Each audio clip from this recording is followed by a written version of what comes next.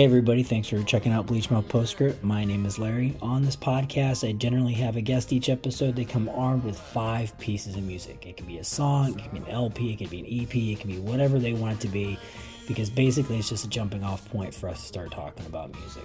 I am not a music expert. I have strong opinions, but they're just that. They're opinions, and I'm not going to vouch for the expertise of any of my guests either. It's just fun conversations, and if you take it to heart, then that's on you. It certainly isn't a problem I'm going to worry about. Not going to change my day tomorrow. Guest on this episode is DX Ferris. Ferris is a writer based in Akron. He's written pieces for Rolling Stone, AV Club, Village Voice, Decibel, as well as Scene Magazine. He's written the books 33 1/3, Rain and Blood, Good Advice from Goodfellas, Good Advice from Professional Wrestling, as well as his ongoing Suburban Metal Dad comic strip.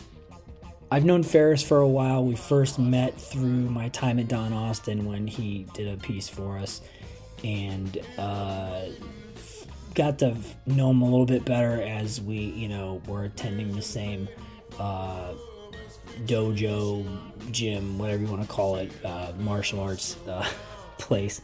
And he's a really good guy. I like talking with him about music, and I had a really good time with this conversation. We get deep into the weeds, and it was a lot of fun. As per usual, this conversation is in 2 parts. So this is part 1. Part 2 is up now. So when you finish up here, go check out part 2. Thanks for listening.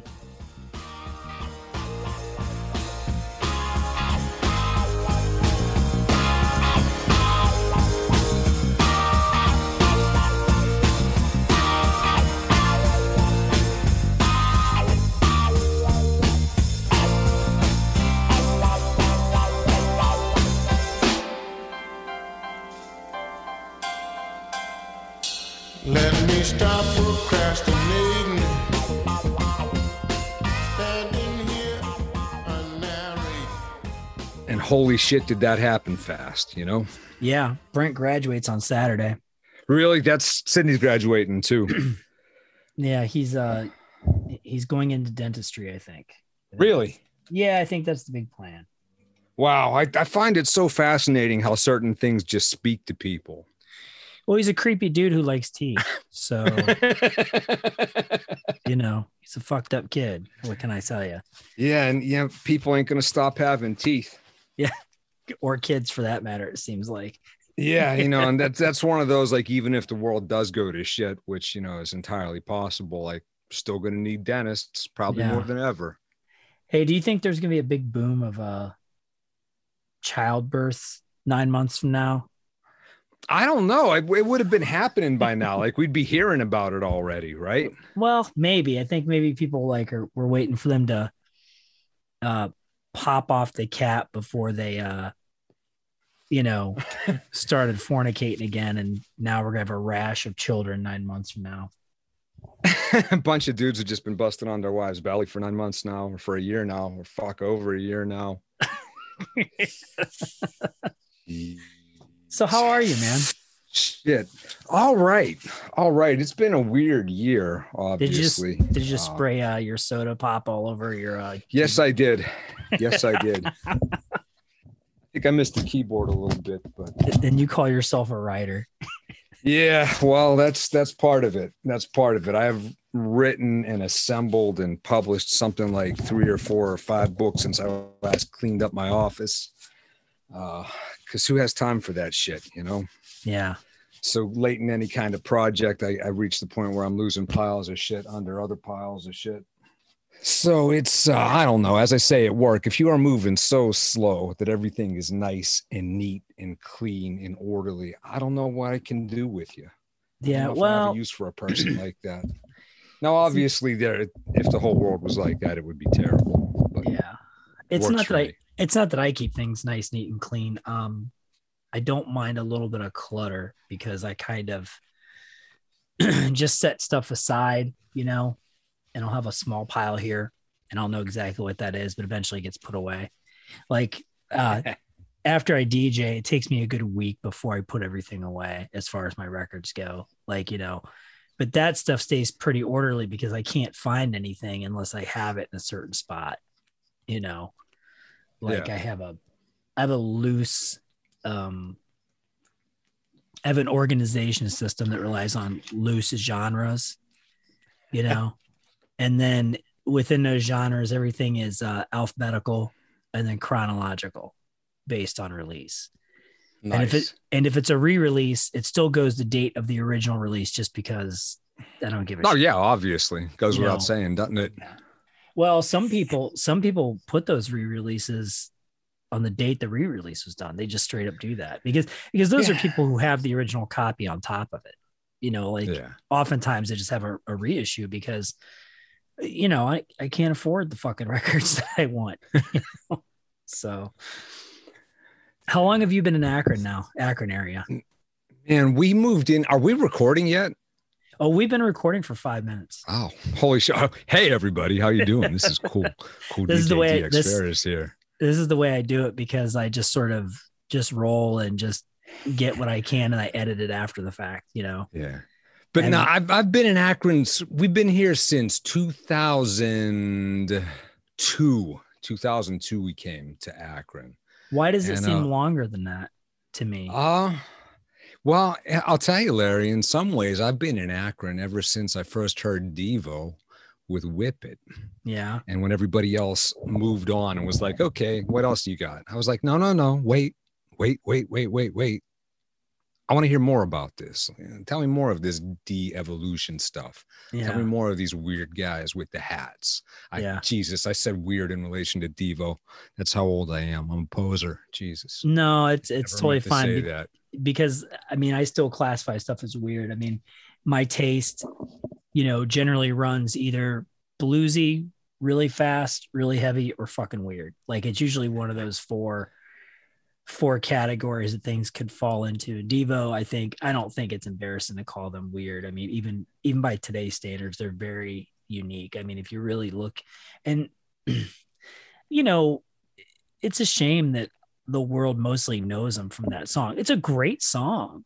It's an amazing song, but it is. It's a good friend of mine. His name's Vince. So of course we nicknamed him Stigma at some point, Vinny Stigma. Like around 2008, he made a mix that I still listen to all the time called DEVO Rocks. That's all like DEVO's rockin' material, stuff like Slap Your Mammy. Yeah. And Whip It. And in that kind of context, even Whip It, that, you know, you could easily never hear again for your entire fucking life because you've heard it so many times. But in that context of DEVO songs that are all kicking ass, like, it has a fresh punch to it. Like, wow, this is a really good song. Like I was not foolish for liking it in the first place. Yeah. I mean, there isn't too much of their material I don't like. In fact, I can't think of a single thing I don't like about them. I mean, I prefer the earlier stuff, but I think, you know, people who sleep on Freedom of Choice just because it has the one hit, I think are just sort of missing the boat because it was still really transgressive in its own way, not transgressive in a offensive way, you know, but everything when people say transgressive, they typically mean like, you know, something that's purposefully offensive, you know, with the conceit that they're actually trying to illustrate a point, right? But DEVO is transgressive in a very intelligent way in that they're really, well, maybe transgressive is not the right word. They're subversive. They're subverting the culture by criticizing it in a way that seems really fucking silly, but it is, and it's fun, but it's also very true. Like, yeah, I mean, I just, that was, I don't know if they planted that seed in me, but I simply, if I think something is stupid, and that can go all the way up to the White House and the Congress, I can't take it seriously. I need to make fun of that. I need to call it out. I need to mock it. Yeah. And maybe DEVO set me on that path. Maybe not. I don't know. Yeah. I mean, I had read about the genesis of the whole de-evolution thing, you know, and a lot of people don't realize how intrinsically tied that whole concept is with the May 4th shootings at Kent State. Like those guys were there, they were on campus, you know? Yeah. You know, the Kent State shootings are so legendary in American consciousness, American history, but something even I didn't realize, not like I'm some kind of great historian, but something I didn't realize until I was here in Northeast Ohio, which I love, and we got to talk about it a little bit more. Yeah. I didn't realize that a lot of the people that were shot at Kent State were not even protesters. Right. They were just people that were walking out of class, not hippies, not people out there in cops' faces or in the National Guard's faces, burning the flag or doing something to egg them on. Like, because on campus, you're a citizen, you're behaving yourself. You walk out and the National Guard fucking shoots you. Well, because those dudes didn't care. Like they just saw college kids. Okay, fuck them. And that's being reductive and very, kind of shitty about it. But I don't think that. No, but obviously they didn't think it's a college campus. Let's be careful about who we're shooting here. Well, I don't think they see the difference between a college student and a quote unquote subversive, right? The assumption was that if you're going to college, somehow you must have been mixed up in all that stuff. Because who goes to college but subversives and intellectuals and just, and it was the sign of the times, I was barely anything, Yeah, we're the same age basically, right? Like yeah, I'm 48. I'm closer to 49 and 48 now, barely, but yeah, I'll be class of 90. I'll be 49 in January, so it just did you graduate 89 or 90? 91.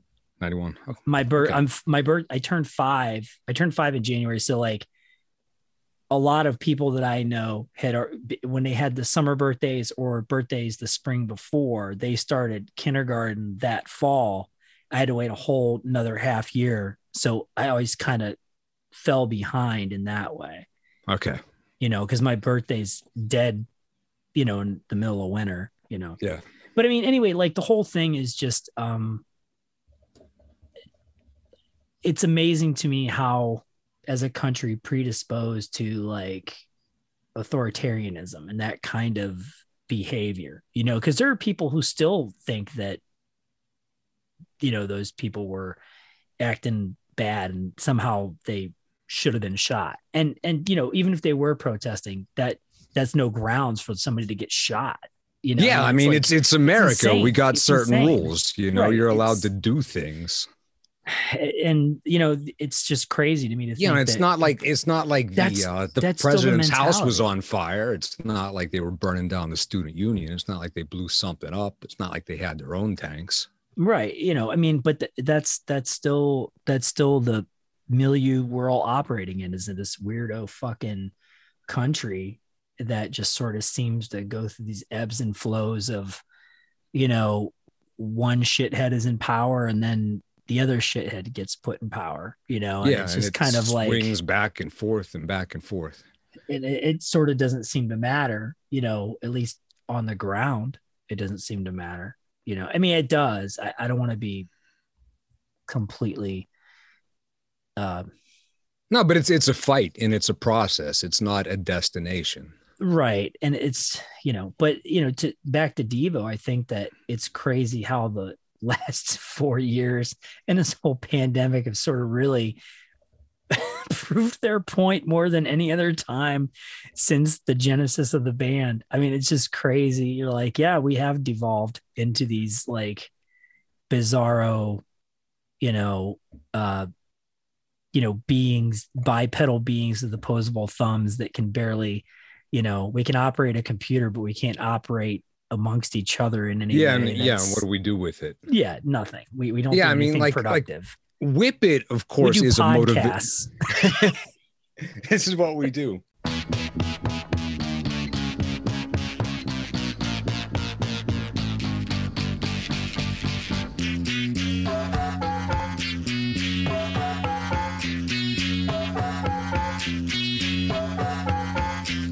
They tell us that we lost our tails, evolving up from little cells. I say it's all just wind and sound. Are we not men? We are DEVO. Are we not men?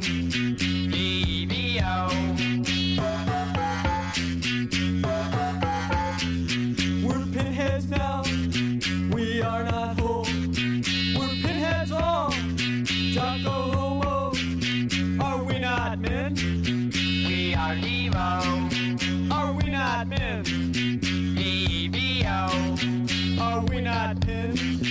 We are DEVO.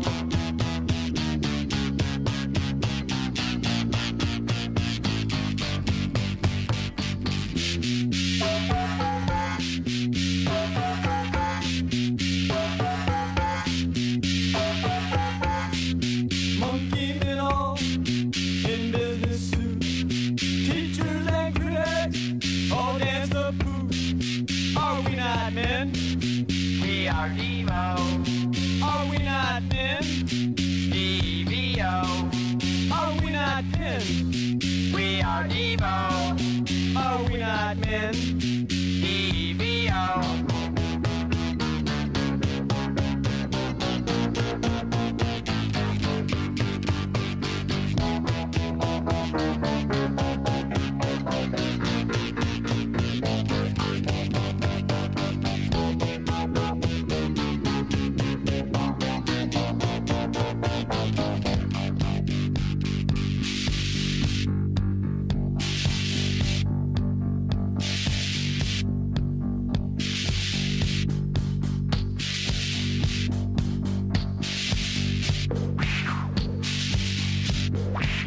Are we not men? We are DEVO. Are we not men? We are DEVO. Are we not men? We are DEVO. Are we not men? We are DEVO. We must repeat. DEVO. We must repeat. DEVO. We must repeat. DEVO. We must repeat. DEVO. We must repeat. DEVO. We must repeat. Okay, let's go.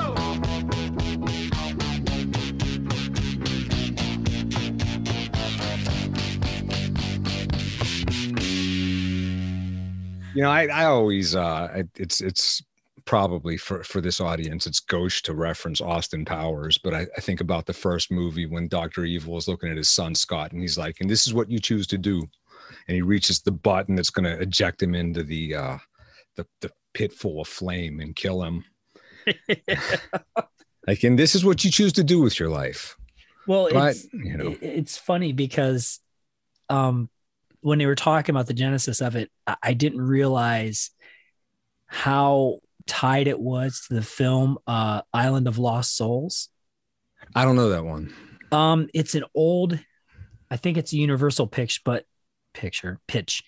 an old Universal film. I think Universal put it out, and it's the first film adaptation of H.G. Wells' Island of Dr. Moreau. Okay. Where a guy, he's a vivisectionist on an island in South Pacific, and he's turning turning animals into men. Right. Vivisection. Right. Yeah. Later turned into the House of Pain and the adaptation. line "Are we not men?" comes directly from that line, from that book, from that film. Are we not men? And I did sort of know it, but I didn't realize how important it was. So I got the Criterion version of it, and I was watching the extras, and Mark Mothersbaugh and Gerald Cassell are on there talking about how much that movie was influential to them. And I'm like, wow. Yeah. And it's a great film. It's a really good movie. Charles Laughton is great in it. And it's really, talk about subversive. That film is subversive. It's very, and we're talking, it was a horror film pre-code before a lot of the movies in Hollywood, were subject to all sorts of restrictions and censorship. There were some really interesting ideas going on in that movie that, but yeah, DEVO's, yeah. And that's it. really It's tied to ideas, I mean, Whip It is a motivational anthem.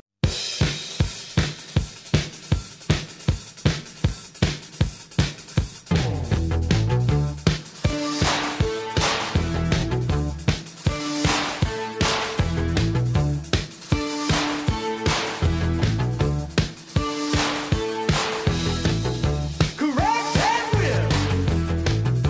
Give the pass a slip. Step on the grid. Break your mama's back.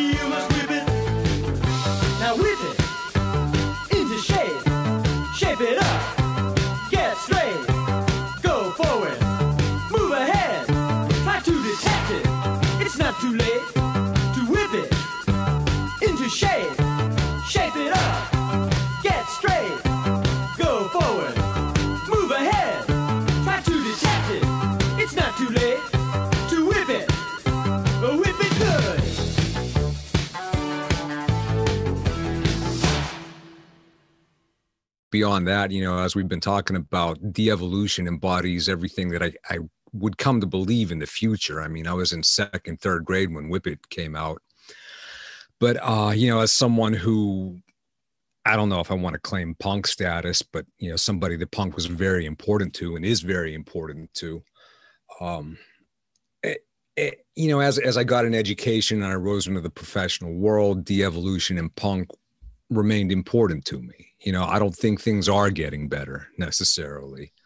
Most progress is not progress. Think about application updates. You have an app that you use every day and they update it. Well, you didn't update it, you broke it. And now it doesn't work anymore. You know, most updates are not for the better. Yeah, the whole thing is not really sustainable. And I know that you can't just change things on a dime, and things don't really work that way. I mean, well, you can change things on a dime, but then you leave a vacuum for assholes to take advantage of the situation even more than previously. But, you know, the whole idea of progress is just, you know, I'll never see it in my time. I can only hope that my son and my daughters are able to, you know, benefit from some type of social progress, some type of, where we get out of this funk of being shitheads. You know? Yeah, I mean, it's a struggle, and DEVO is the struggle. You know, there's some goofiness in there. There's some fight. There's some humor. There's some progress. There's some regress. You got to confront the ninnies and the twits, and there it is. You know, and good musicianship, which I don't think people really understand how great of musicians those guys are. No, really, I mean, innovative on every level. I mean, from the technology that they push forward to the things they played and the way they played it. Yeah. I once interviewed Dave Thomas of, you know, Per Ubu, Rocket from the Tombs fame. And it was about DEVO. It was a feature when DEVO were celebrating an anniversary. This is a feature for Cleveland scene. So I interviewed a bunch of Northeast Ohio luminaries. You were one of them. I don't know if you remember this, but I just talked to people from here about what DEVO meant to them and what DEVO means then. And what do you think about DEVO? And Dave Thomas said that his issue with DEVO was that they were never particularly poignant. And, you know, all respect to Dave Thomas, who is a musical god. I'm sorry, David Thomas. I know you can call him Dave Thomas because then you can mix him up with either the hamburger peddler or the guy or the SCTV dude. So they could all be the same person. Maybe they are connected. But he said that he didn't think that DEVO was poignant. And I thought, well, you know better than that. What color is the sky in your world that DEVO is not poignant? Well, he's famously cantankerous, and he kind of will shit on things just to watch himself do it. Yeah, I mean, that's that pro wrestling rhetoric mode that I'm very comfortable with, but still, like, just, I mean, how can you even say that with a straight face? DEVO is not poignant. No. Yeah, I don't know. I mean, maybe in his world, I think that Ohio, particularly Northeast Ohio, are famous for, you know, people here are famous for claiming that they love something till it sees some type of success, and then they want to shit all over it. And I think that's true anywhere, but I think that, yeah, man, I just, you know, people can't be happy for other people in this area. And it's fucking crazy to me, especially because when it comes to music and art of any kind, you have to work really hard if you're from here to get anywhere. Or get any traction, you know, if that's what you're shooting for, to get any traction or any kind of like, to make whatever your craft is sustainable, right? To make it central to your life, you have to work extra hard if you're going to stay in Northeast Ohio. Well, this is what brought me to Northeast Ohio in the first place. Yeah. And if you get that traction, then people want to crap all over you. It's like, okay, you know. Yeah, you see, now I am from, I mean, they say you shouldn't talk about, you shouldn't broach divisive topics. You're a yinzer. In public. Yeah, you know. Yeah, we'll get to that. But yeah, I am from Pittsburgh. I'm down there, Pittsburgh, you know, a little bit south of Pittsburgh. And, you know, I've written the book on Donnie Iris, you know, who was the Michael Stanley of Pittsburgh, you know. Yeah. But I don't dislike Akron. You know, I would love to see. I'm not a football guy. I'm not a sports dude, but I would love to see the Browns be the second best team in the AFC North every year. The reason that the rivalry between Pittsburgh and Cleveland is so good is that they're the same fucking place, the same kind of people with the same attitude. You know, we're all mill hunkies and Slovaks and Irish and like Slovenians and Greek and, you know, a lot of names with eyes on the end. You know, it's all working class. And if you put somebody in a room with somebody who has the same bad attitude, I'm going to know exactly what's wrong with you because I can see me and you, and I know how full of shit I am. So that's the rivalry. That's why Cleveland and Pittsburgh hate each other. Plus, they're close enough that they can, you know. Yeah. Pittsburgh having a rivalry with St. Louis is an academic point at best, you know. But here's the distinction, though.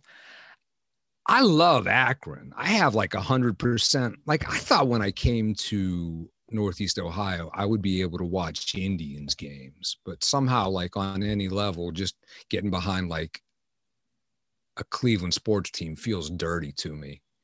You know, I just can't do it. Are you a Pirates fan? Yeah, like historically, it's been a long time since they were anything anywhere close to good. All right, let's put a pin in that because I want to talk baseball for a second in a minute. Yeah, but Akron is a lot more Pittsburghy than Cleveland is. Like Pittsburgh is exactly the same kind of place that Akron is, and it's a lot more different. It's a lot more similar to Akron than Cleveland. Cleveland at some point with that whole 50-year losing streak had the spirit kicked out of it. Yeah. And everybody just was content to walk around going, oh, gee, this sucks. Nobody ever wins. We've been losing for 48 years now. Oh, 49. Oh, 50. I wish somebody would come save us. And it took an Akron dude to come save them, LeBron James. Well, yes and no. Yeah. I mean, it was not that simple. Because, honestly, here's the thing. LeBron didn't bring the first world championship to Cleveland in 50 years. Oh, are we talking about Stipe? Yeah, Stipe brought them their championship, and nobody recognized that. Why? Because that's what Clevelanders do. Yeah, exactly. They're, you know, and look, I used to have a hate for Cleveland. And all respect to Cleveland. I used to have a hate for Cleveland in some ways, you know, because I had a chip on my shoulder because I was from Akron, and when you're you know, playing music and you're first getting into quote unquote the scene, you know, there's a certain level of like, oh, you're from Akron, like, you know, it's a backwater town, whatever, and that may or may not be true. It's neither here nor there. But that's the attitude, right? You're some little hick from out in the sticks who likes Kiss and the Misfits. Exactly. Yeah, like I am actually. Yeah. You know why? Because they're awesome. Well, I can't speak to the Kiss part of that. Well, yeah, why Kiss? I mean, they look cool.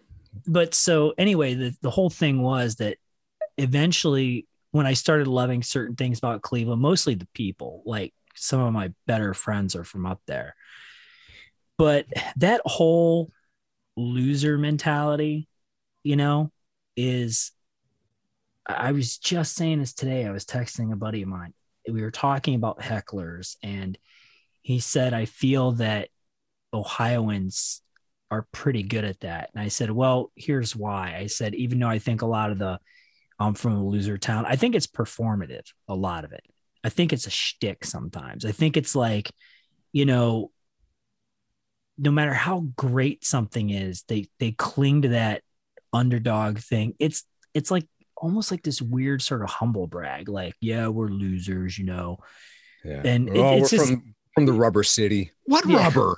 Has there been rubber in your lifetime? Like, what are you talking about? Well, I mean, with Cleveland, it's like this real performative, like, oh, we're losers kind of thing. It's just like, yeah, get over it, man. Nobody cares. Nobody fucking cares. Nobody cares. Yeah, with Pittsburgh, like if the Steelers would be as bad as the Browns have been ever for like 2 years, there would be like civic unrest. There would be riots in the streets. Like there would be burning down City Hall. Like Pittsburgh just isn't going to take that shit. And Akron is a similar kind of town in that both Akron and Pittsburgh are like in this little lost corner of the universe that was washed up at some point and abandoned, post-industrial. And we realized nobody was going to come get us. We realized nobody was going to do it for us. And if we wanted to entertain ourselves, or if we wanted to be something great, we had to do it. Right. And that's how you get a Chrissy Hine. That's how you get DEVO. DEVO wasn't running up to Cleveland going, come on, guys, like us. No, they did their own thing. And, and beyond that, I mean, even just like, look at the town right now. There's a lot of stuff going on. I mean, never mind just punk adjacent music. I mean, just music in general in Akron, the depth of the quality of musicians across the board is absurd. Like, it's absolutely absurd. There's like stuff out there, I don't have my finger on the pulse of everything, certainly, but I can tell you from people who do that there's a lot going on. And even just, looking at it from afar, you can kind of sort of sense that it's much healthier than most cities of comparable size and cities that are much larger. Yeah, I mean, look, like that stuff goes. What kind of city would turn down a place like Annabelle's? If Annabelle's was in New York City, I think people would respect it. Well, yeah. I mean, it's one of those things where there are a lot of people who don't know what they've got. And sometimes I feel that they take stuff for granted. I was surprised at how forgotten the Lime Spider is. Like, I'm shocked. I'm utterly shocked. I went to go see Pat Sweeney one time at Musica, and the guy from the Summit was introducing him, and it was a crowd full of people our age and older, people who would have been there at the Lime Spider, right? Because at that time, Annabelle's and the Spider were central to what was going on in Akron musically. You were either place, you could be there any night and there'd be something going on, a band, a DJ, just hanging out, whatever. So this guy gets up there, he's introducing Pat, and he mentions that Pat, had that Monday, I think it was Monday night residency at the Lime Spider. He goes, y'all remember the Lime Spider, don't you? Fucking crickets in the room. And I started cackling so loud it was audible, because not because it's a good thing that people forgot, but just like, I was just like, are you fucking kidding me? It was like, what planet am I on? All these people are the same age and you guys don't remember this place. It's just it's forgotten. I think, that's the tough thing about being a music fan at our age, like for some people, like I made this comic strip once and it was just words. And the first panel was like, I forget exactly how it went. First panel, something like, there are two responses to art. One is like, okay, this amused me momentarily. And the second one is like, oh my God, that changed my life. I remember that. I want to hear more. Right. And the third panel is like, either one of those responses is correct. Technically, but it's not. It's not. If you're serious about art, it changes who you are. It changes how you think. It informs your worldview. But some people have stuff to do. My wife is not particularly interested in music. She was when, we didn't have kids, and she wasn't as deep into her career, but she has other shit to do. It's not important to her. And that's fine. I get that. I can't shrug this shit off though. Well, I think, that just speaks to our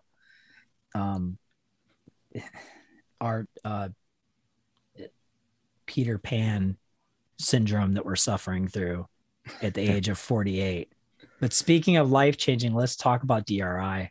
Please. Can we dive head first? Because you said life-changing, and I'm looking at your list. I'm like, yep, there's one right there. Madman, that's a pretty famous song by them. And let's Jamie from Midnight, like, we're not close friends. He's a cool dude. He's been friendly to me. Jamie from Midnight taught me that the first time you record a song is the best time. And there's a demo version earlier than this, but once you really record it and get it right, there's no going back and like redoing it for the album. Is that why That you went never with the? Is that why you went with the Rat Music for Rat People version as opposed to? Yeah, I mean, the one on this Dealing one's With It? fiercer. It's nastier. I mean, dealing with it, depending on what day you catch me, might be my favorite album. I love that. I've certainly listened to it more times than, or as many times as any album ever. But this is the first thing I heard by them. This is when, like, you know, in rapid succession, I went from, well, I heard there's a thing called punk. There's a band called the Sex Pistols or something like that. And I heard Suicidal Tendencies, but, you know, to the uninformed eye, institutionalized, it has a lot of the trappings of a novelty song. I'm not saying it's that. Right. As a kid, it's just some guy talking. You know, I hadn't heard Subliminal. I didn't know what a mosh pit was. I didn't know what a cholo was. Right. I didn't know about Venice culture and that. So at that point, my conception of punk rock, and I grew up in a college town with a really good radio station, which is how I got hip to a lot of this stuff. You know, my conception of punk rock was suicidal, kind of novelty-ish, and Dead Milkmen, very funny also. Kind of novelty-ish. Yeah, and then, you know, as someone whose pump was primed by metal, Dio, Ozzy, that kind of stuff, then this thing comes along. Yeah. It rips down the veil like there's a whole other world out there.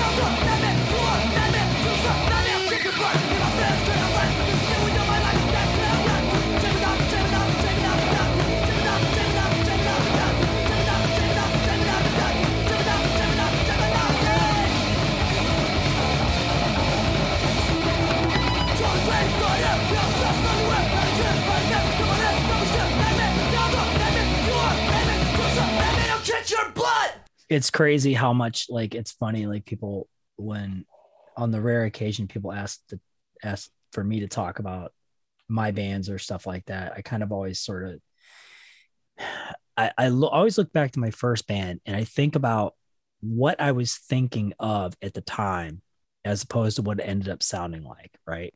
So I just tell people, like, well, I love Negative Approach more than any other hardcore band, but at the time I was listening to a lot of Arise era Sepultura and a lot of Celtic Frost. Splinter did not sound like that, right? So when I started doing my later bands, I kind of, you know, just said, well, I kind of listen to the same stuff. But honestly, I think there's more Dirty Rotten Imbeciles, particularly, you know, the Dealing With It LP in the DNA of my bands after Splinter than I really ever just said out loud. And there's no shame in it. It's just, I never, because I'm always like, well, this is what I was listening to.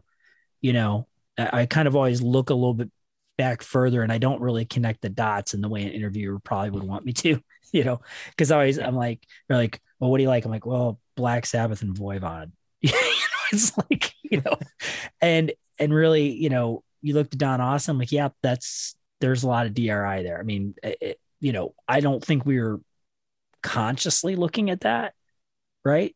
But I mean, fuck, that record's sick. I mean, and to my ear, you know, a lot of people want to argue with me about this, but that's the last good record they did to me. I mean, like, Dealing With It. Yeah, I don't Absolutely. I don't like Crossover. No, that was, I was listening. I've been listening to the podcast. Love the show, by the way. Long time listener, first time calling. Thank you. And I mean, I obviously, I know who you are, and we've talked over the years, but A lot about music.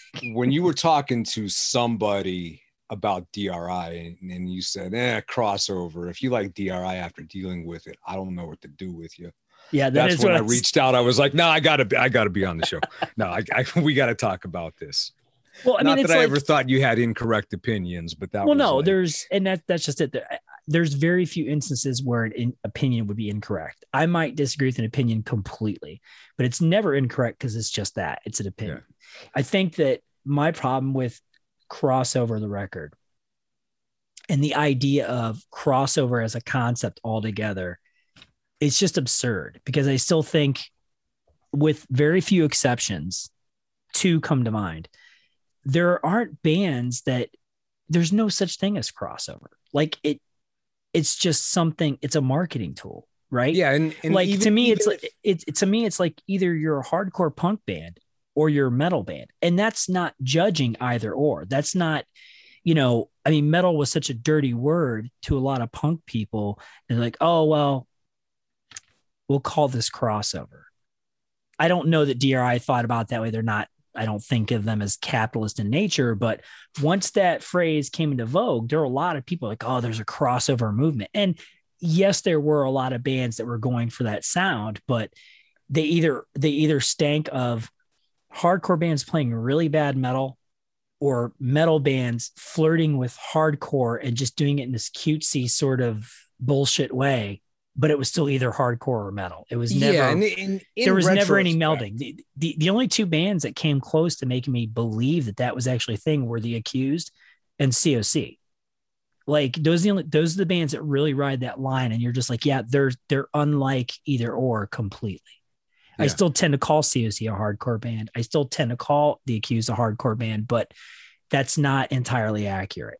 Where if somebody says to me, well, agnostic front cross, I'm like, that's a metal record. It's a bad metal record, but it's a metal record.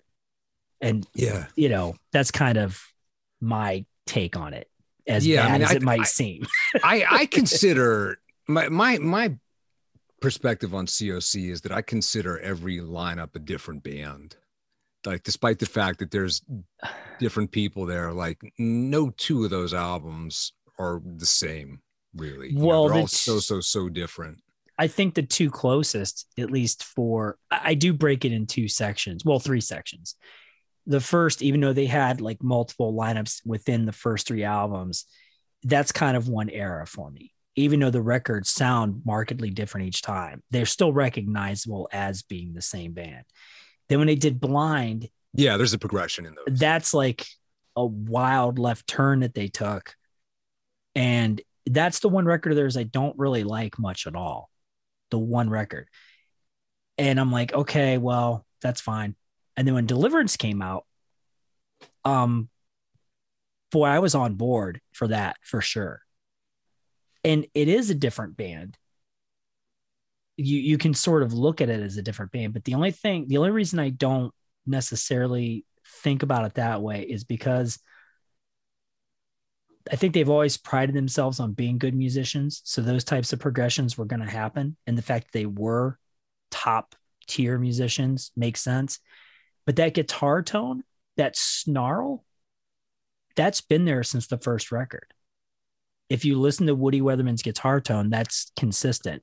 Yeah, I mean, they were always big Sabbath heads. And, maybe in 1983, that was the best they could do. The production just wasn't there. And then by there. 2000, they could do it a lot better. Yeah. But yeah, I mean, after dealing with it, I just kind of, I checked out on them. Suit and tie. Yeah, I mean, it's a guy's a catchy thing. Tune, but I mean, and that's it's Four of a Kind. But I'm like, I don't want this from you. This is not. Yeah, it's a different thing, I mean, DRI, that Madman 45-second song. Yeah. Violent Pacification. That's the best shit ever. I mean, who else has been that good? Let's listen to that. I think look at the song. We'll force you to be nice to each other, kill you before you kill each other. Violent Pacification. Yeah. That's the whole fucking song. Yeah. It's perfect. That's the promise of punk rock. Yeah. Like, you don't have to write a whole song. You can say some quick violent shit and you don't have to I don't really hear a chorus in there. Like, fuck that. Well, I mean, they're playing it like faster than was humanly possible at the time. That broke the speed barrier. I think you're right. I think that the best hardcore punk bands, and those words are interchangeable as far as I'm concerned. Like, if you're a hardcore band, you're a punk band, but not all punk bands are hardcore. Yeah. That's kind of where I'm at. But if you're a hardcore band, I think that it's okay to deconstruct music on some level, because, they did it, Discharge did it, There are a lot of bands that do it, but I still need a hook sometimes, man. Like, Yeah. Otherwise, if you're just playing fast for the sake of being fast and there's no hook there, it's like, what's the point? But I think that the brevity of the message that you're talking about is where there's a lot of impact in that. And that's what a lot of other quote unquote protest songs lack, up to that point was the brevity and like the direct message. You're like kind of mainlining those type of revolutionary politics, as opposed to sort of like stepping on it with some baking soda and then, injecting that. So, Yeah. But I mean, crossover, it's a totally different thing. Like the spirit's gone. I mean, the Dirty Rotten EP or LP, whichever version you're looking at, is what, 21 songs in 17 minutes. Yeah. Dealing with it is what, 25 songs in 34 minutes. Yeah. And they can still play, they play really well on that album. It's a very musical album. It's got a little bit of rock and roll going on in there. It's got a little bit of metal in there. Like if you listen to Nursing Home Blues. Yeah. I mean, there's that proto chug riff in there. Yeah. And flirting with it a little bit. There's no harm in that. And I certainly was in a band that was very much dabbling in metal in significant ways, but yeah, I just know what I like to listen to necessarily. Yeah. But again, that to me, that's the embodiment of the promise of punk rock. You're doing as little, you do as much or as little as you want to. You don't have to worry about it being clean and nice. You don't have to worry about the rules of songwriting. Nobody's saying, well, that's too fast and too loud. You can't do that. Nobody is saying, well, you really can't have a soldier bayoneting a baby on the cover. Like, no, you can do that if you really want to. Yeah. And, after that, I was going to go all in on punk. I was going to be like punk, because that was best shit ever. What came after that, if that was like the hook for you? Well, my bags were packed. There. Yeah, so I was headed out, but then I read a review of this band I'd never heard of called Slayer, and something about the review made it sound interesting. It was this big, I've never read a review quite like that. The review was this cream Metal Edge magazine, and it had like 3 guys just shooting the shit. It wasn't like a written review saying this new Slayer album brings blistering leads in the magnum opus title track, epic and dynamic tour de force. It wasn't that. It was just 3 dudes sitting around talking shit. Like this What album's record were scary. they talking about? Well, they were talking about 5 records. They were talking about Belphegor, best known for an 80s single, All That I Wanted, which is a fucking phenomenal song. I still listen to that. I was running to that this week. Belphegor, not the with a PH, but with an F. Belphegor. There was a band called Exodus. I heard a little bit about a review of Bonded by Blood. A little band called Exodus. Yeah, I think I've heard of them. Yeah, a couple of the metal aficionados out there. I'm pretty sure Impaler might have been in the mix there, possibly.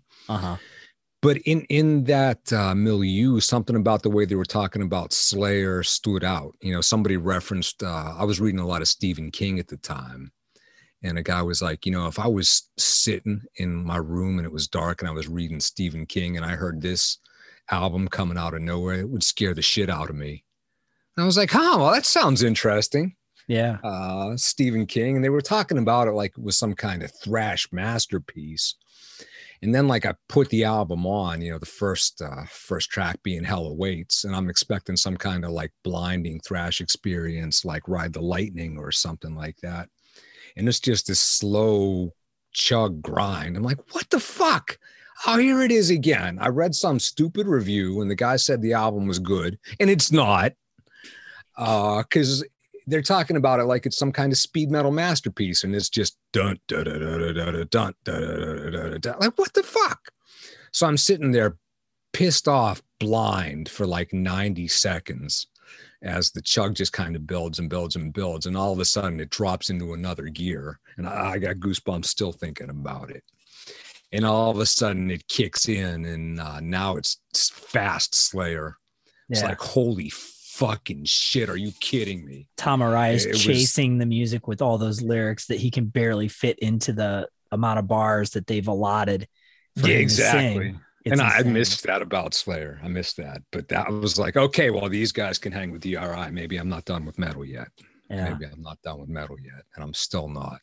I think, a lot of people, look, and I agree with this, general, I don't know if it's a general opinion, but a lot of people look to Rain and Blood as being the masterpiece. And I think even they as a band sort of say, yeah, there's no way that we'd necessarily be able to top that, or we were building to that,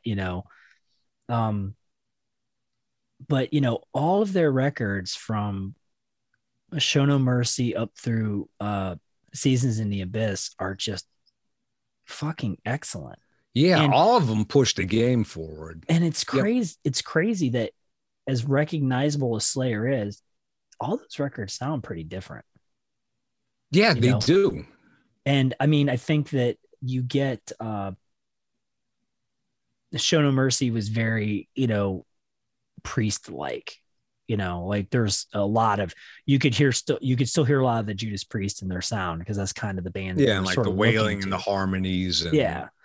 Like Evil Has No Boundaries is not that far from Judas Priest. Yeah. Right. And Haunting the Chapel was like, oh wait, these guys are doing something different, that EP, and but Hell Awaits was just it's the most, like, I didn't like Rain and Blood for a long time after it came out, because I loved Hell Awaits. I loved Hell Awaits. Yeah. And Hell Awaits is 7 songs, and it's 45 minutes, give or take.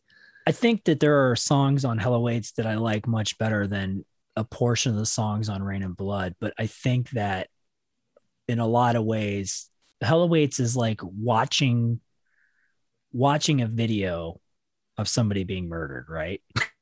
Okay. Rain and Blood is being there in person for that murder. That's the difference. Like there's something, the austerity of Rain and Blood makes it more potent. Yeah, I've been thinking about Evil Slayer lately, and I've been missing it. With Rain and Blood and after, Slayer's strain of evil tends to be about the evil that men do. Yeah. Who knows what evil lurks in the hearts of men? Joseph Mengele, Ed Gein. But after Rain and Blood, more often than not, Slayer and the evil they talk about is not supernatural. It's not demonic. Right. Auschwitz is certainly evil, but it's a profound evil. It's not exciting in the way that Evil Has No Boundaries is. I think some demon holding a sword swath through humanity. Like that's kind of gnarly, I think Auschwitz is not entertainment. No, it's not. I mean, I get the point. I think that they're sort of, they were pushing buttons. They're interested in pushing buttons, and they're like, we're going to look at something objectively. That's and it's serious and it has sinister weight, but it's not like ridiculously gleefully over the top like Necrophiliac is. Right. And it's like Hell Awaits is like some epic shit. Yeah. I mean, I get what you're saying. Like, I think that's where that austerity sort of backfires a little bit, is like, you look at the subject matter and it's just like, yeah, man, that's kind of, I don't need a song about that.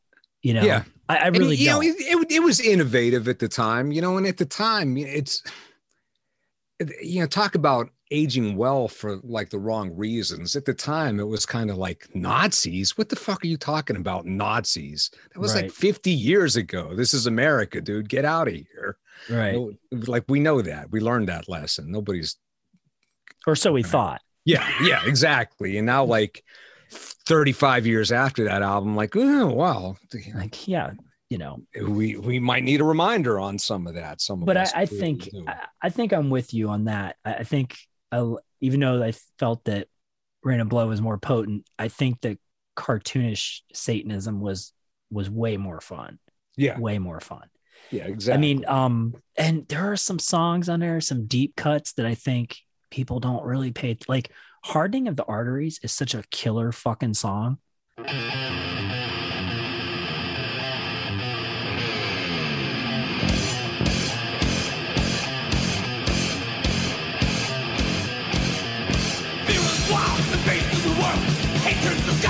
flight. Death the show, and future black. While it does not bleed now. Faces to do, await the moment. The mouth is sure to recite.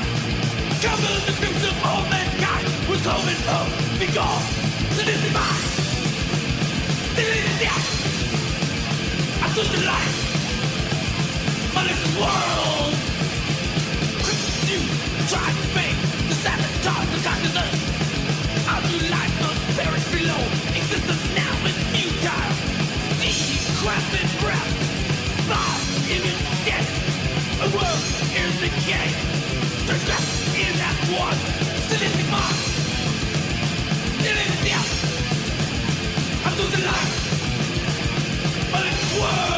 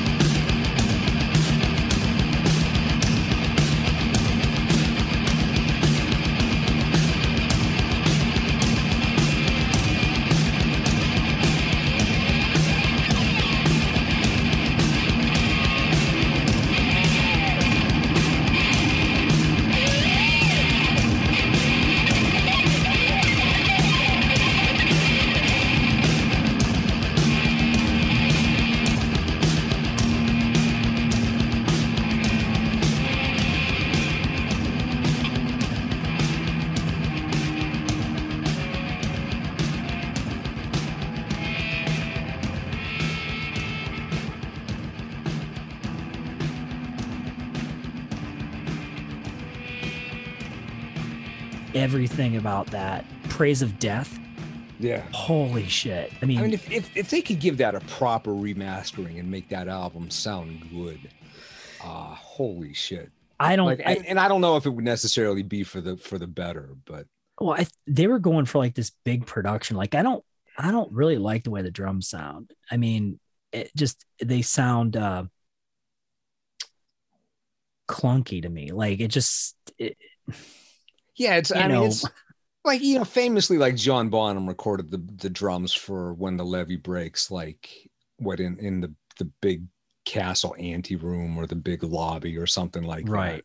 that. This sounds like they were in like a metal stairway, yeah, with like metal steps, so it wouldn't be fireproof. Like you see what they were trying to do, but it just doesn't work. No, I mean, I think that I don't know for sure, but I guess Brian Slagle was directly involved with the production of it, and I don't even think those guys were happy with it. Yeah, and he was, as you can read about in the books, I talked to him about that and all that stuff. But I mean, he was young, they were making it up as they went, you know.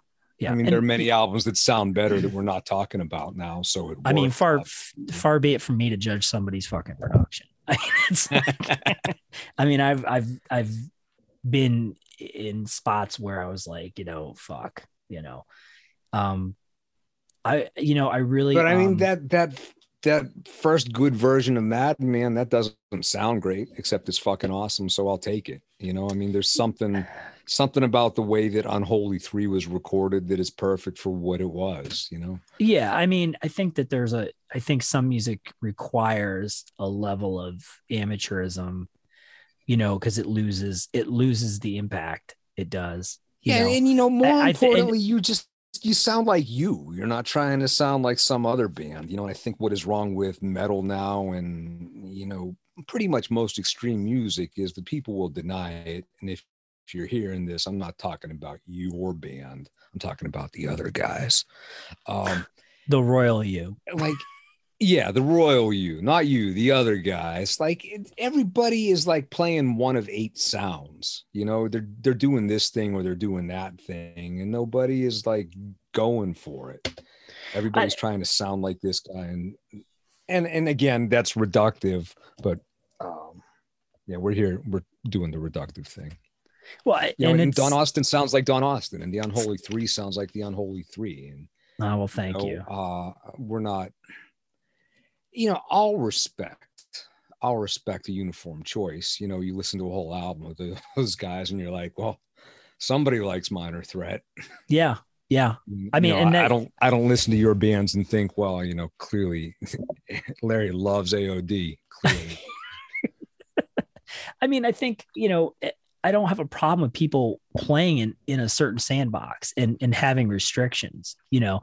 Like I've always kind of been of the idea of like, well, I don't want to push the envelope, right? I don't want to like expand the envelope, but I want to see how much I can fit in the envelope that I've been given. Yeah. You know, if it's a number 10 envelope, I want to fill the number 10 envelope till it's bursting at the seams. I don't want to reinvent the envelope or have a bigger one, you know, to use a stupid cliched sort of, you know, metaphor. But I think that some shit works, you know. A hammer works, you know. A wheel works. Give me that. That's useful. I'll take that. And I think it's with a lot of metal bands, they lose character because they're trying to one up each other as far as musicianship, and you know, how many triggers do they need to fucking make their drums sound like the dude has robot feet, you know, and just they overplay, they lose sight of a song, and it's just, you know, Slayer, I don't think ever lost sight of songwriting.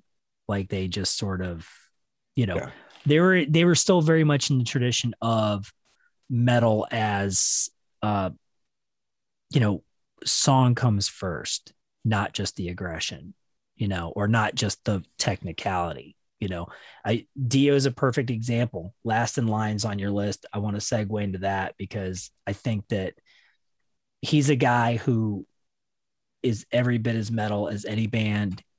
His music is every bit as metal as any band you can talk about. I know that there's, you know, a panoply of subgenres and microgenres beyond that. But, you know, the one thing that when I think about Dio, not just his voice, which is first and foremost, but just the great songwriting, like the fact that there's an undefinable level of excellence with what Dio did, be it in Rainbow or Sabbath or solo stuff, that people aren't going to be able to match. Yeah, it's personal at the same time. We're off to the witch. What? Huh? Tell me more.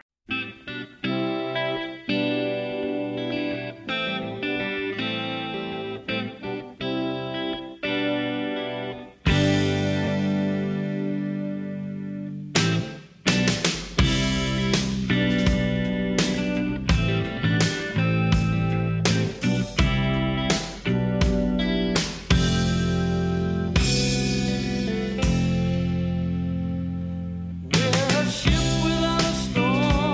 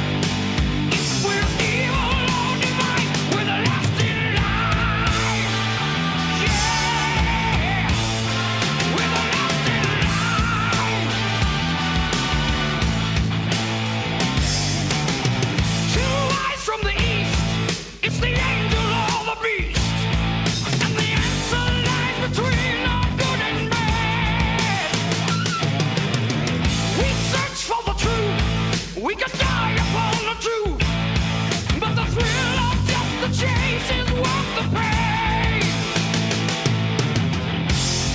We'll know for the first time if we're evil or divine with a lasting life. Yeah, with a lasting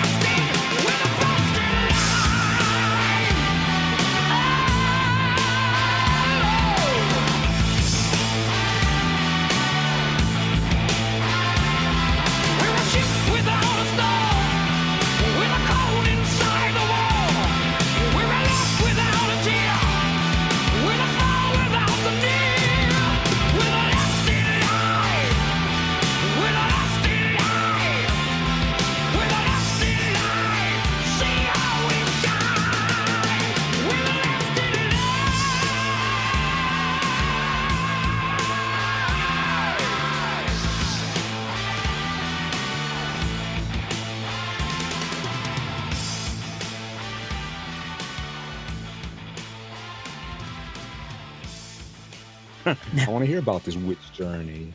You're the man on the Silver Mountain. Fuck right you are. Yeah. But I mean, beyond all the silliness, and I don't mean silliness to be dismissive.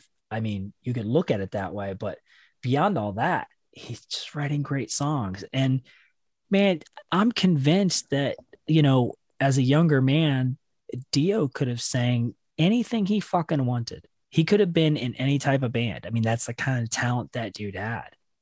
I mean, fuck. I mean, as far as metal goes, I can't think of any other vocalist that I like nearly as much as Dio. You know, as far as sheer ability goes. Yeah, you know? he sang with his whole body. You know, like it was all in there. I never felt like he was holding back or all 110 pounds of it. Yeah. And hey, it worked. Yeah. It worked. Man,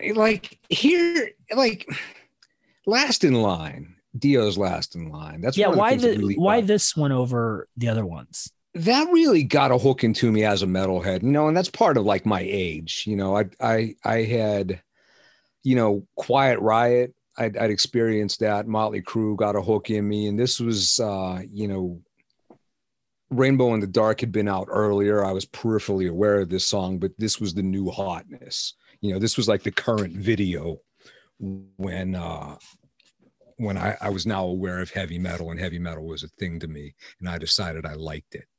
Right. So once my antenna was up for that kind of thing, this is the first one that I heard. And what was the first metal band that you took interest in? Man, Because probably I'm curious to hear what the leap was. probably like Motley Crue, Quiet Riot were the ones that really got a hook into me. Okay. And there must have been some guitar stuff leading up to that point. Man, and that's part of the problem of getting older is like all the stuff that I could ramble off easier. But Motley Crue was really a breaking point for me. You know, I have a list of things that I'm not talking about on here. Shout at the devil. Yeah, Shout at the Devil. Yeah. Shout That at the Devil. that was if I've never considered them a metal band. I've always just thought of them as hard rock, period.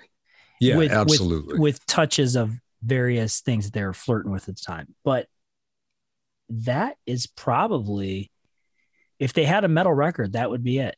That one right there. Yeah. And Quiet Riot, you know, Mental Health to me was a metal record. I know people like to just qualify both those bands as hair metal, but I think there's something more going on with those two than your average Poison wannabe, you know? Yeah. I mean, Motley Crue came to town right after right before I became aware of them. So I'd heard that they came through, and Quiet Riot's Condition Critical was the first real concert that I'd been to, like going to the big city and seeing a big show. And Whitesnake opened for them. That was a good show. That was on the Slide It In tour. Very underrated. Fuck, talk about a great vocalist. Jesus Christ.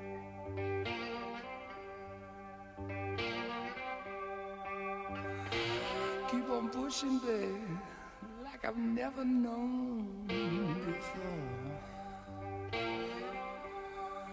No, you want a crazy child. I just want to see you on the floor.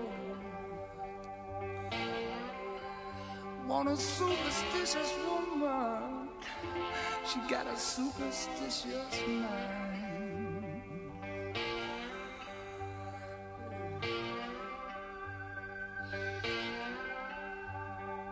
I can see you, baby.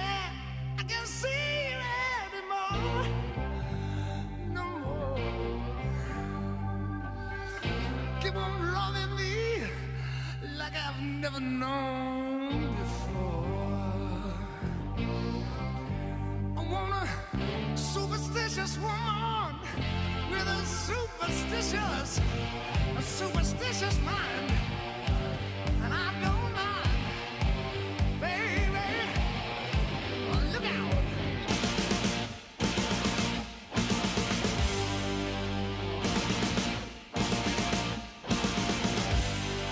My heart is beating faster, babe, speaking like a big bass drum. You know you got me speeding, child, faster than a bullet from a gun.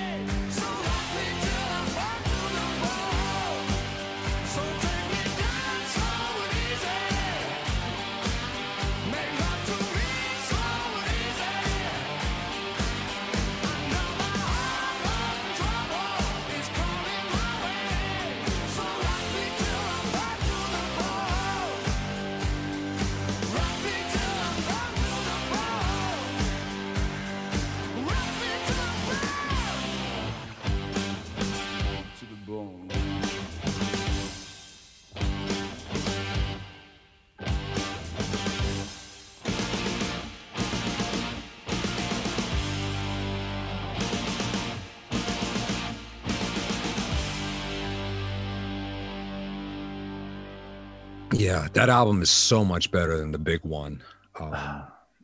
That big one has moments though. Oh yeah, I mean, Seriously, it's in the still of the night, that hook, that fucking lick, that yeah. guitar line, fuck that, man, that's awesome. I forget. There's actually a reason. I'll tell you off the air. I was listening to that album a lot over the spring, and it grabbed me in a way that I never did. Like, I don't think I ever owned a copy of it, so I just knew the big Whitesnake album from the singles and from the videos, and that's some iconic imagery also. Yeah, you saw she just passed away, right? Yeah, R.I.P. Tawny Katane. Yeah. You know, she seemed, I got the impression that she was as smart and clever as she was hot, and she was otherworldly hot. But she seemed like she had a real brain going on there. Yeah. You know, like Bachelor Party is a masterpiece. I forgot she was in that. Yeah, that was her. I wish she and Tom Hanks would have made 7 movies together. That's a far cry from fucking Saving Private Ryan, man. Would you have guessed that Tom Hanks would be like America's fucking dad?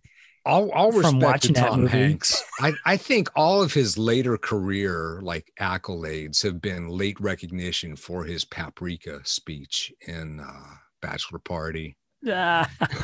He did paprika, you've made me the happiest spice. Well, hey, the meal of the century looks like it's just about ready, so it's time for spice. Yes, it's spice time, and the lucky spice is paprika! The happiest spice in the world. And it's a veritable UN for dinner here, so Swedish meatballs. A hunga, Olga.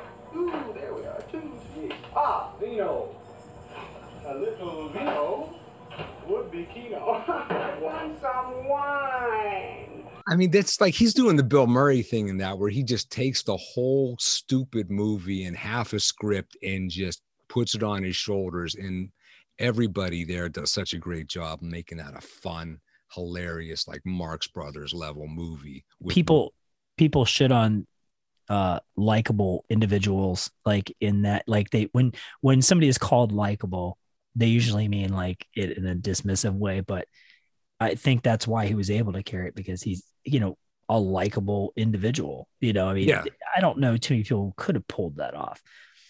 My favorite thing about Tom Hanks was I'm a huge fan of Ray Harryhausen films, like Jason the Argonauts, Seventh Voyage of Sinbad, famously the original Clash of Titans. But Jason the Argonauts was the supreme achievement. I feel he's done a million pictures, and I love all of them.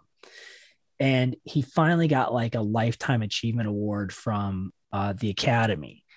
And Tom Hanks, and they didn't show it on the main thing, you know, but there's a video clip of Tom Hanks giving him the award, and he's smiling ear to ear. He was so happy for Ray Harryhausen, and Harryhausen walks off stage after saying his thank you. And Tom Hanks goes, yeah, you know, some people say Citizen Kane or Gone with the Wind as being the greatest films of all time, but I mean this with all my heart.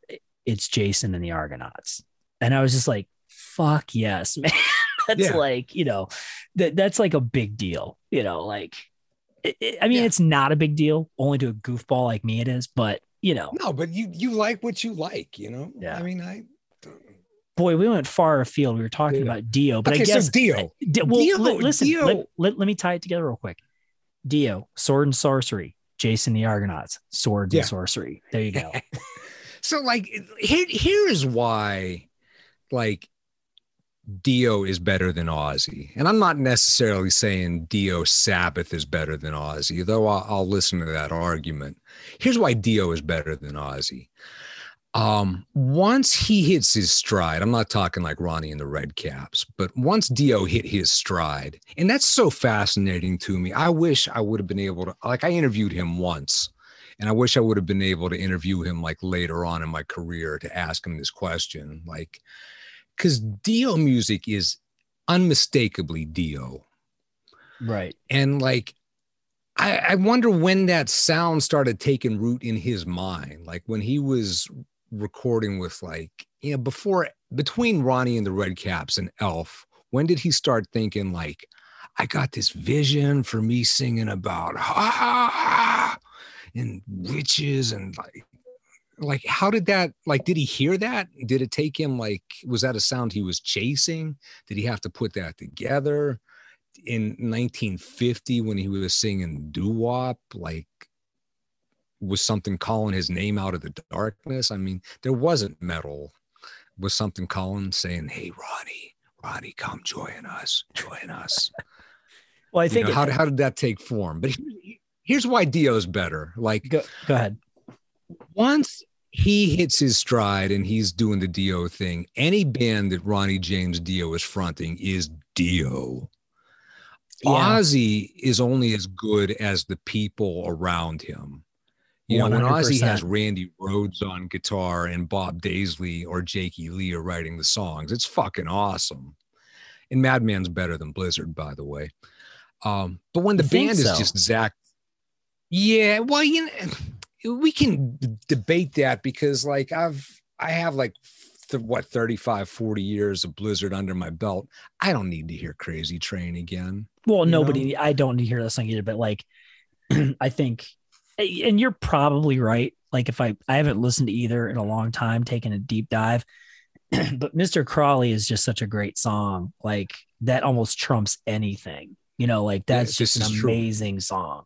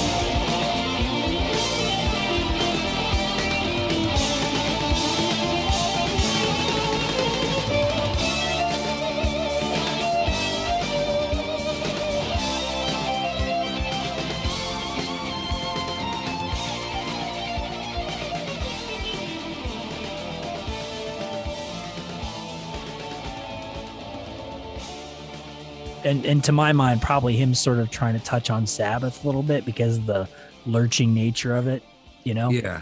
Like lately, I've been working on this theory that some music you experience almost, I don't have a good term for it yet, maybe sort of 4-dimensionally, or there's a temporal element to how you have to rank your albums. Yeah. Like when Mark from Chimera says that Seasons in the Abyss is the best Slayer album.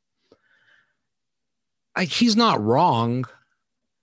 And I'm not saying like, no, I mean, because think about make that argument. Yeah. Combines the best elements of Rain and Blood and South of Heaven. Yeah. And it's their most rock and roll album. You know, that rocks like fuck, like they're really playing well. But yeah, like, unless, like, are you even saying that's the best Slayer album if Rain and Blood didn't already push you through the door to a certain realm?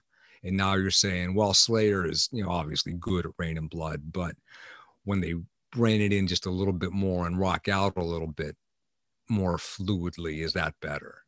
You know, sometimes just time has to affect the rankings for things, you know? Well, I think so. I don't know if Madman is necessarily like I mean, because, you know, obviously people aren't talking about you know, Diary or all those songs the way they do Crazy Train, so maybe it's not as big and good. But well, no, I mean, Crazy Train. So Crazy Train's a poor example of size Ozzy's solo output. Honestly, that was the hit. That was the hit. I mean, there's more depth there than that song would allow you to believe. Yeah, you know, I think, you know, the 4-dimensional aspect of it has, like, you know, context and perspective to what you're saying as far as like the time you spent with something, or I think that has a lot to do with it. But, you know, with Dio, for me, even though I heard Holy Diver first, that was the first thing I heard. Rainbow Rising is really just to my taste, that's Blackmore in the same band. Holy shit. Well, I mean, not just Blackmore. He had John Lord. Cozy Powell played drums on a couple of those records. And like the beginning of Stargazer, that drum line going into it. I mean, come on. I just think that's his strongest work. And I think that's most representative of Dio's talent as far as like, it's grand. It's still rocking. It's still soulful in an odd way. The lyrics don't lend itself to that, but his voice is very soulful. And I don't mean that in the way David Coverdale is soulful, because that's a whole other conversation. Yeah. But he's not a blues guy the way that. Well, if Dio put his mind to it, he probably could sing soul. He could have sung soul if he wanted to. Yeah, I mean, Last in Line's a great record. I like it. And that's that song. Like, I recently played it for you know, my younger kid is more into she's more into my world than my older kid is, and that's okay. She doesn't have to be. But that song, man, like, I played it for her. Like, she didn't know it, so I just played it, and she was hearing it for the first time. And I was driving. I had like kind of an eye on her, and that beginning of it, that intro is so pure and so clean. I mean, listen to it. Like, for a minute, like, it could be a Simon and Garfunkel song. Did Vivian Campbell play guitar on that record too? Yeah, I believe so. He produced that one. God, that was 84. Think about that for a second. Fucking 1984. Wow. I was 12, maybe. I might have been 12. I think I was 12. I don't know. Yeah, I mean, that was like 8th grade for me, I think.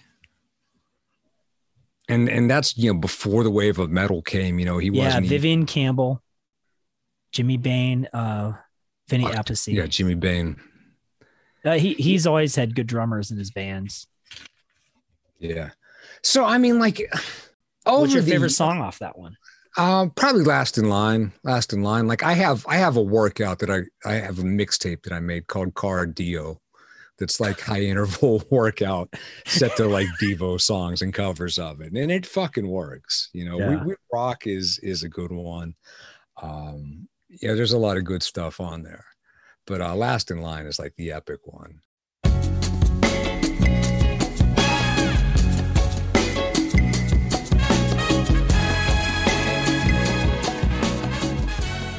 All right, that's it for part 1. Part 2 is up right now, so go check it out. Ferris and I go deep on the next one, into a little bit of hip-hop towards the end of it, so go ahead and pick up where you left off, and we'll see you on the other side. Thanks. Have hearts of stone.